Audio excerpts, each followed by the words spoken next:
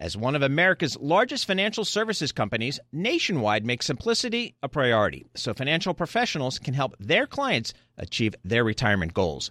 Nationwide Investment Services Corporation, member FINRA, Columbus, Ohio. Collaborate for a greener future at the Bloomberg Green Festival, a groundbreaking celebration of the thinkers, doers, and innovators leading the way. From design and culture to technology, science, and entertainment. Hear from inspirational speakers and immerse yourself in climate solutions. July 10th through 13th in Seattle. Title sponsor, Amazon. Official airline, Alaska Airlines. Get 20% off using promo code radio20 at bloomberglive.com/greenfestival.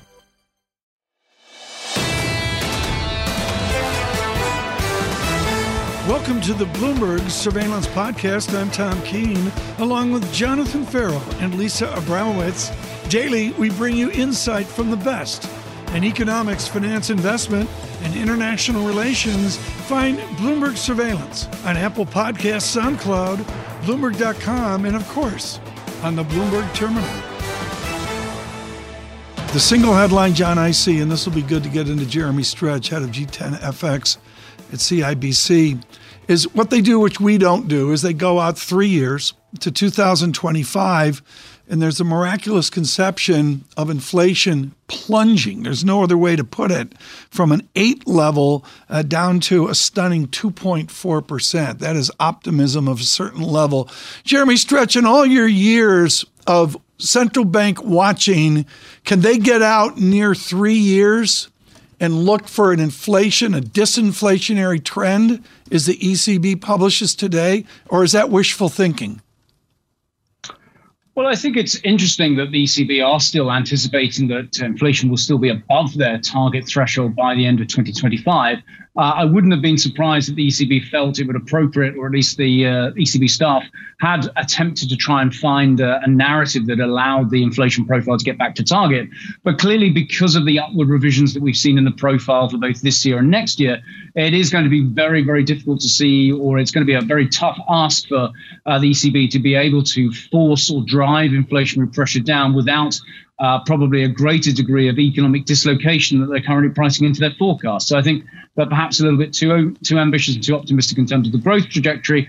And if we are going to see inflation falling back, it is going to be very much a challenge that is going to have to be met by probably a more aggressive policy reaction than the market has been, or certainly we have been considering. Well, yields are climbing in response to that, particularly at the front end of the bond market. Your German 2-year is up by 11 basis points to 222. The 10-year is up by 8 or 9 basis points on a 10-year right now to around about 2%, 2.02%. Forgive me for throwing so many numbers at the wall, but I do want to go through the inflation projections again from the ECB. We now see average inflation reaching 8.4% in 22 before decreasing to 6.3% in 23, with inflation expected to decline markedly over the course of the year. These are still really high prints, Jeremy. Just to go through core and their projections there. Projected to average 3.4% in 24, 2.3% in 25. That's headline. When you strip out food and energy, that's projected to be 3.9% on average in 22 and then rise to 4.2% in 23. Can we just talk about that clip higher, Jeremy, that they're looking for in core inflation through next year? Your thoughts on that and just how far they can push the terminal rate, given what you expect to happen with GDP and what they're looking for as well? Well, yes, that's right. I think when we've obviously been talking a lot about the Fed projections over the course of the last 12 hours or so, and there is a real dichotomy in terms of the inflation profiles that we're seeing from those requisite central banks, and the pace of the moderation in terms of the Eurozone is very, very glacial in effect. And of course, as you quite rightly say, those core inflationary pressures are going to be pronounced over the medium run, and that is going to be a real difficulty for the European Central Bank. So I think in the context of some of the discussions you're having after the Fed last night as to who has the greatest potential policy problem or policy dilemma, then I think the ECB definitely falls into that remit because, of course, as we know, there are those fragmentation risks as well. So it's going to be very difficult to see how the ECB is going to be able to square the circle by trying to tighten policy, but without creating significant degrees of uncertainty against what is still a backdrop of very elevated and amplified core inflationary pressures. And they do concede that the euro area economy may contract in the current quarter and next. So there is a hint at that recession, although not necessarily coming out with the same kinds of prognostications as the Bank of England. Also talking about food and underlying inflation, Jeremy, is the ECB, which I think was a lot more interesting in terms of the statement than the Federal Reserve, is the ECB just sort of getting ahead of what the Fed will have to deal with in recognizing a stickier inflation for a longer period that goes beyond what the markets are currently allowing for?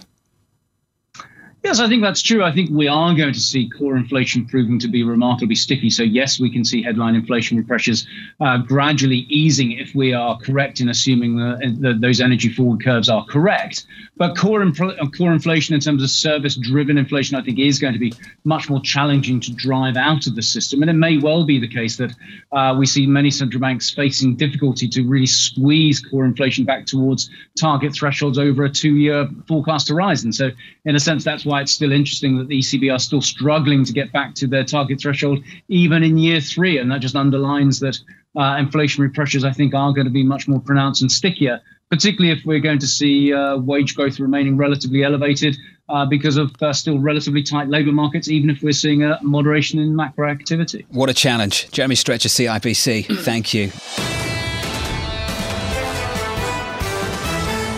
I'm already leaning to January 12th. We got a jobs CPI report. data, right? Jobs report January 6th, I believe it is. But I'm sorry, I'm already going to January 12th to get another look at inflation. Someone doing that as well is Jonathan Pingle, Chief U.S. Economist at UBS Securities. Jonathan, I got a study for you in your academics from years ago, and that is simply, is there any history of any central bank modeling and getting right a major 3-year disinflationary trend? The Fed's trying to do it, and in Technicolor this morning, the ECB has elevated up inflation for this year, and they go out to a nirvana in 2025. Is there any predictability to that exercise? Well, thanks, Tom. Thanks for having me. First of all, forecasting inflation's hard.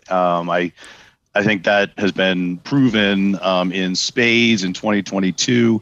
When we look back at history, getting this exactly right on the way down is probably going to be as hard as getting it right on the way up.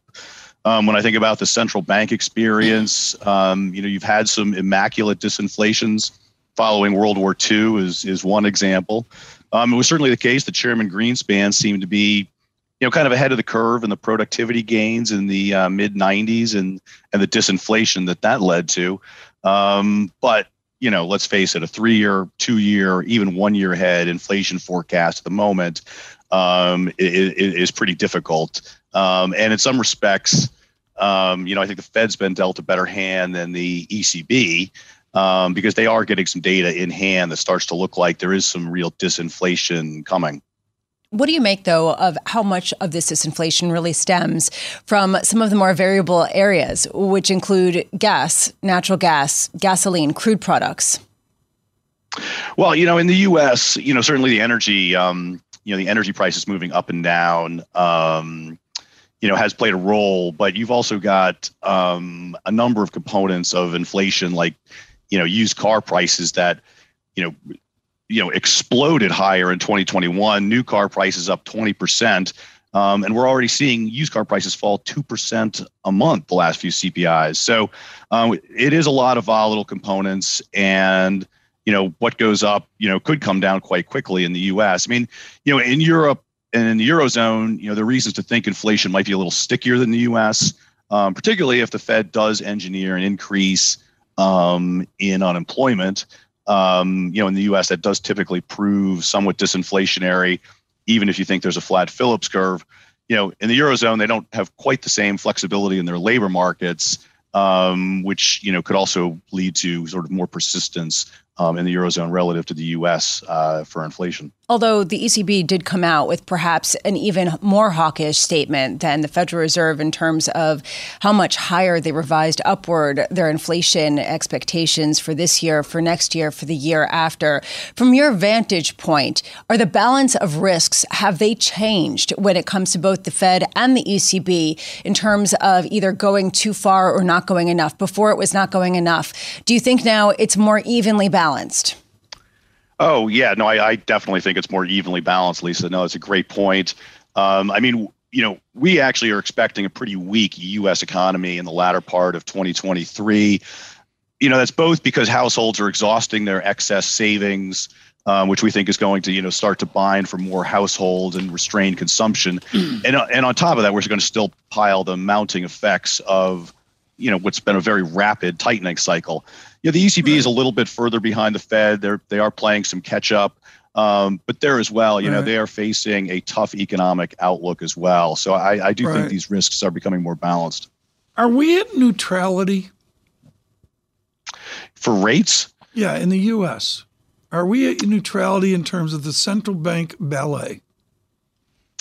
So I would actually, Chair Powell yesterday said he thought policy rates were in restrictive territory. I would agree with that. There's a pretty big margin of error for whether or not you're really at neutral. Or what I don't mean to interrupt, but just because of time, this is really important. What is the single variable of our mystery about that collar around neutrality? Is it inflation? Is it jobs? Is it GDP? Is it just we don't know? Well, we just don't know. It's also a longer run concept. There's a lot that goes into the neutral rate. It's our demographics, our productivity growth. Thank you. But it's, pinning it down in real time, as Chair Powell's explained, is going to be impossible. Can he come on again, an honest guest? That was great.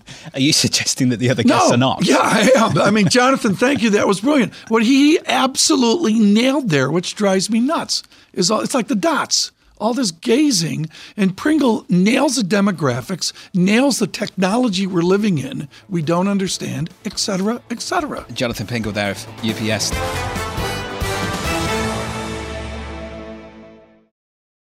Nobody ever says make it complicated. That is why Nationwide makes simplicity a priority by providing financial professionals with straightforward, client-ready resources. From clear strategies to help clients meet retirement savings and income needs, to ways to cover rising healthcare costs and more. Nationwide simplifies planning so more time can be spent helping clients. Nationwide is on your side. Nationwide Investment Services Corporation, member FINRA, Columbus, Ohio.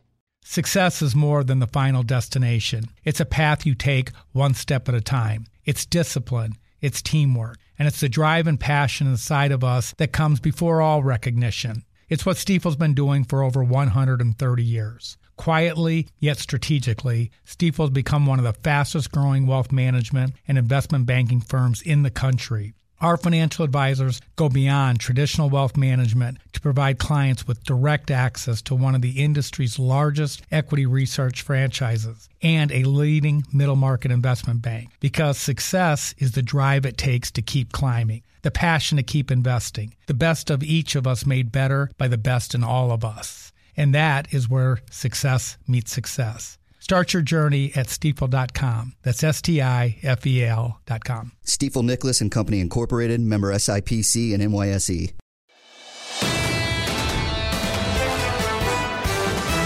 We can sit on the Bank of England for longer by all means. We're going to do that now with Ashok Bhatia, Deputy CIO for Fixed Income at Neuberger Berman. Ashok, first to you, just your reflections, your thoughts on what we've learned from two central banks in the last 24 hours. I think the overriding message is that the time of central banks being able to hike rates without an impact on the real economy and real growth, which was a lot of the story of 2022, that's over. And we're now transitioning to this environment where central banks are divided over how do you wrestle with inflation rates, which are very high, but likely to come down, and the future trade-offs to growth. And, this dissension and the collared dissents on the BOE really just put an exclamation point on it, which is there are some individuals that, think and want to conduct policy more on a forward-looking basis, where others are still view the risk management attributes of policymaking as we've still got to be very, dependent upon inflation. And this is the debate that's going to be at all the central banks for next year. How do you invest around that? How do you take the messaging and use it to really create some sort of thesis based on the fact that a lot of other people are discounting it wholesale and say the data will be what the data will be, and we don't buy what they're selling? So I think the biggest investment implication is fixed income volatility is going to go down. You look at this year from low to high, the U.S. 10-year moved in about a 300 basis point, just under a 300 basis point range. We're probably heading back to something next year where, we're going into this environment of slower hikes, fewer hikes. I think consensus is broadly correct on that. But what that means is expect 10-year interest rates in the U.S. to move maybe in 100, 150 basis point range. It's going to be a dramatic reduction next year. And what that means is that income, high quality income, it's going to be more volatile still on a day-to-day basis. But ultimately, you invest on the idea that with less volatility, you can earn income and high quality income in a lot of fixed income markets. And you stay positioned. You have some positions on that some of the more dovish central bank views that inflation can fall and the growth impact, that could play out and lead to some higher returns in fixed income next year. Ashok, as we approach neutrality or approach restriction, is it easier to have confidence in a portfolio of fixed income? I mean, now that we're here, is it easier to prosecute a portfolio and to hold a portfolio? Yeah, and I think the biggest driver of this, and Powell's actually, I think, been quite articulate on this, which is three big drivers of inflation. You've had goods inflation, housing inflation, and then services ex housing. You go back 3 months, all three of those were rising, and who knew when they were going to stop. Now we're looking at goods prices in mid to high single digit deflation. We're seeing some higher conviction that over the next 6 months, housing prices are going to come off. But it still leaves this issue of the third, which is the services ex housing inflation. But we've transitioned to this environment where, call it 2 out of 3 of the big CPI categories, we have a little bit more confidence of we know what the trajectory will be there. And that's the key thing that gives you a little bit more confidence that some of the left tail of significantly higher rate possibilities are being reduced pretty quickly. Ashok, thanks for being with us today. We always appreciate it. We'll catch up with you a little bit later in the year, I'm sure. Ashok Bhatia there of Neuberger Berman. We have the advantage, and particularly after the Bank of England decision today, which I'm going to call collared dissent, those looking for a more aggressive rate move and those looking for a more dovish rate move, to have someone, I can only think of Adam Posen as the equivalent. John Riding is Chief Economic Advisor at Breen Capital with service to the Bank of England, his Bank of England, and also to the Federal Reserve System as well. And he joins us now with decades of experience here. What will you listen for from Governor Bailey as he has collared dissent, something totally unfamiliar to Americans? Well, occasionally we had that. There was a bifurcation in his dissenting views. 2 members of the committee didn't want any change in rates, which I find somewhat remarkable and speaks to the dovishness of some people on the committee, and one person wanting a larger than 50 basis point rate hike. And then you had 6 going along. So what were the 2 who were not expecting, not expecting, but not wanting a rate hike when the inflation rate's running at almost 10%? Now, what's interesting, compare that to the Fed. And you ask I hope Governor Bailey sounds like Jay Powell did yesterday, because he, for once, he put in a terrific performance, and he kept pounding away at the markets. The terminal rate, 5.1%, it's going to stay there for a while. Don't look for cuts until there's clear evidence that inflation's headed back to 2%. And as you make the point, the markets are saying, well, we're still not even going to price in a terminal funds rate above 5%. All comes down to inflation. And I think that markets, to some degree, are looking for central banks to react as they reacted when economies had gone into recession over the last 2 decades, when inflation wasn't a problem. inflation is a real problem, and a much bigger problem in Europe. You made reference to the Bank of England. The UK is a small, open economy. The exchange rate has a really big impact on inflation, much more so than in the US. And of course, the bank also has to navigate. It'd be nice to get a little update on those troubles in the gilt market back in September, forced the Bank of England to begin easing again with temporary quantitative easing the day after they confirmed that they were going to start quantitative tightening the following week, and they had to abandon those plans. Well, John, let's unpack some of this, and let's start with the nature of the dissent on the BOE, the individuals that didn't think we should hike interest rates today. They believe in long and variable lags. They think that cumulatively over the last 12 months we've done enough already, and that's going to hit the economy next year. We're going to go into recession. They ultimately must believe that inflation is going to be on a downtrend. What would you say back to that? Well, let's use the language that the Fed has adopted. Policy needs to be not just restrictive, but sufficiently restrictive to get inflation down. And ask, is a 3.5% interest rate when inflation is at around 9.5% restrictive at all? Real interest rates adjusted for inflation are at negative 6% on the policy rate. And I don't know any economic theory that would say a negative 6% interest rate is a restrictive policy setting. So the message the Fed has shifted to, now they were late, but they continued easing through the inflation problem last year, but at least now they're getting that message out. And how have they done their messaging? They said, it's not a question just of how fast we raise rates. That's a lesser important question now. It's how high and how long are we going to keep it there?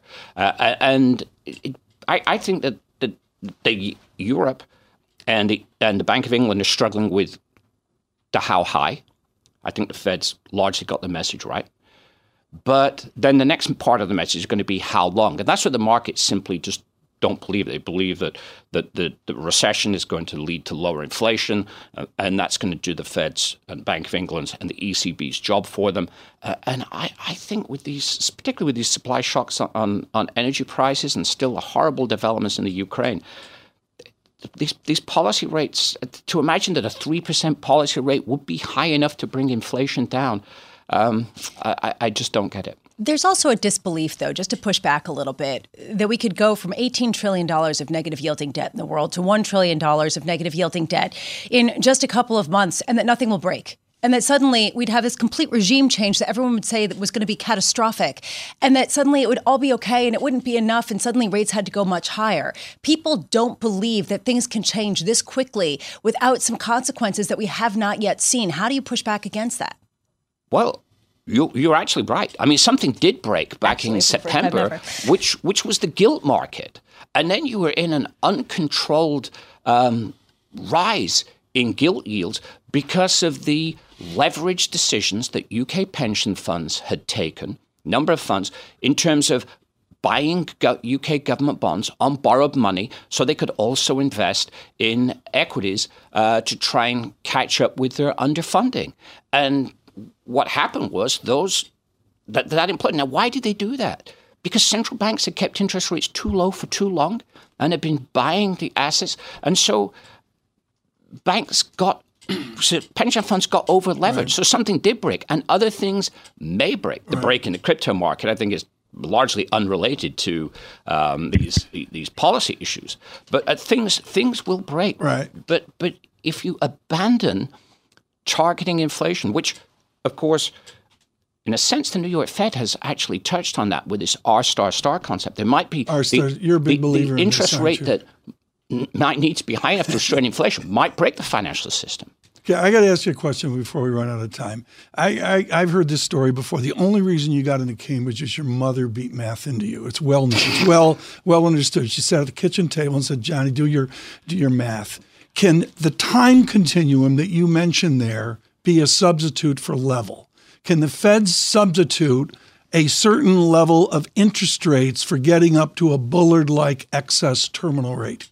Yes, I think they can. But the difference between the Fed is that they have policy rates getting at least close to, if not in restrictive territory. And they're planning to, it's an ongoing process. They're going to get rates higher, and then they can let those rates sit And I think that's where the conversation shifts. The problem with the Bank of England ECB is policy rates are nowhere near restrictive, so time cannot substitute for that. There you go. I just imagine that look at the articles that the Fed wrote on opportunistic disinflation back in 1994 and 1995, because that is going to be, I think, if the Fed revisits that, the genesis of a framework for the idea that we can just sit at a restrictive rate for a longer period of time to push down on inflation. And that will work providing the Fed has credibility and providing policy is on a restrictive setting. John, this was awesome. Can I just tell you how great it is to see Mrs. Riding in the studio as well? Fantastic. Isn't that great, TK? Love that. It's great. Love that. John, thank you. Thank you. John Riding of Bring Capital. Wait. France or Argentina? Oh, after the hand of God incident, I've got to go with France. Just can't let that go. Can't let it go. Can't let that go. We're going back to the 80s here, Tom. 80s. I have no idea what you're talking about. Bram and I are looking at the hand of God. Yeah, exactly. We're like, okay. Is that like the voice of God? You don't know what Diego did? No, I have no clue. Get on YouTube and find out. All right. Ridiculous. John, who am I working with here? John's like, no comment. This is the Bloomberg Surveillance Podcast. Thanks for listening. Join us live weekdays from 7 to 10 a.m. Eastern on Bloomberg Radio and on Bloomberg Television each day from 6 to 9 a.m. for insight from the best in economics, finance, investment, and international relations. And subscribe to the Surveillance Podcast on Apple Podcasts, SoundCloud, Bloomberg.com, and of course, on the terminal. I'm Tom Keene, and this is Bloomberg.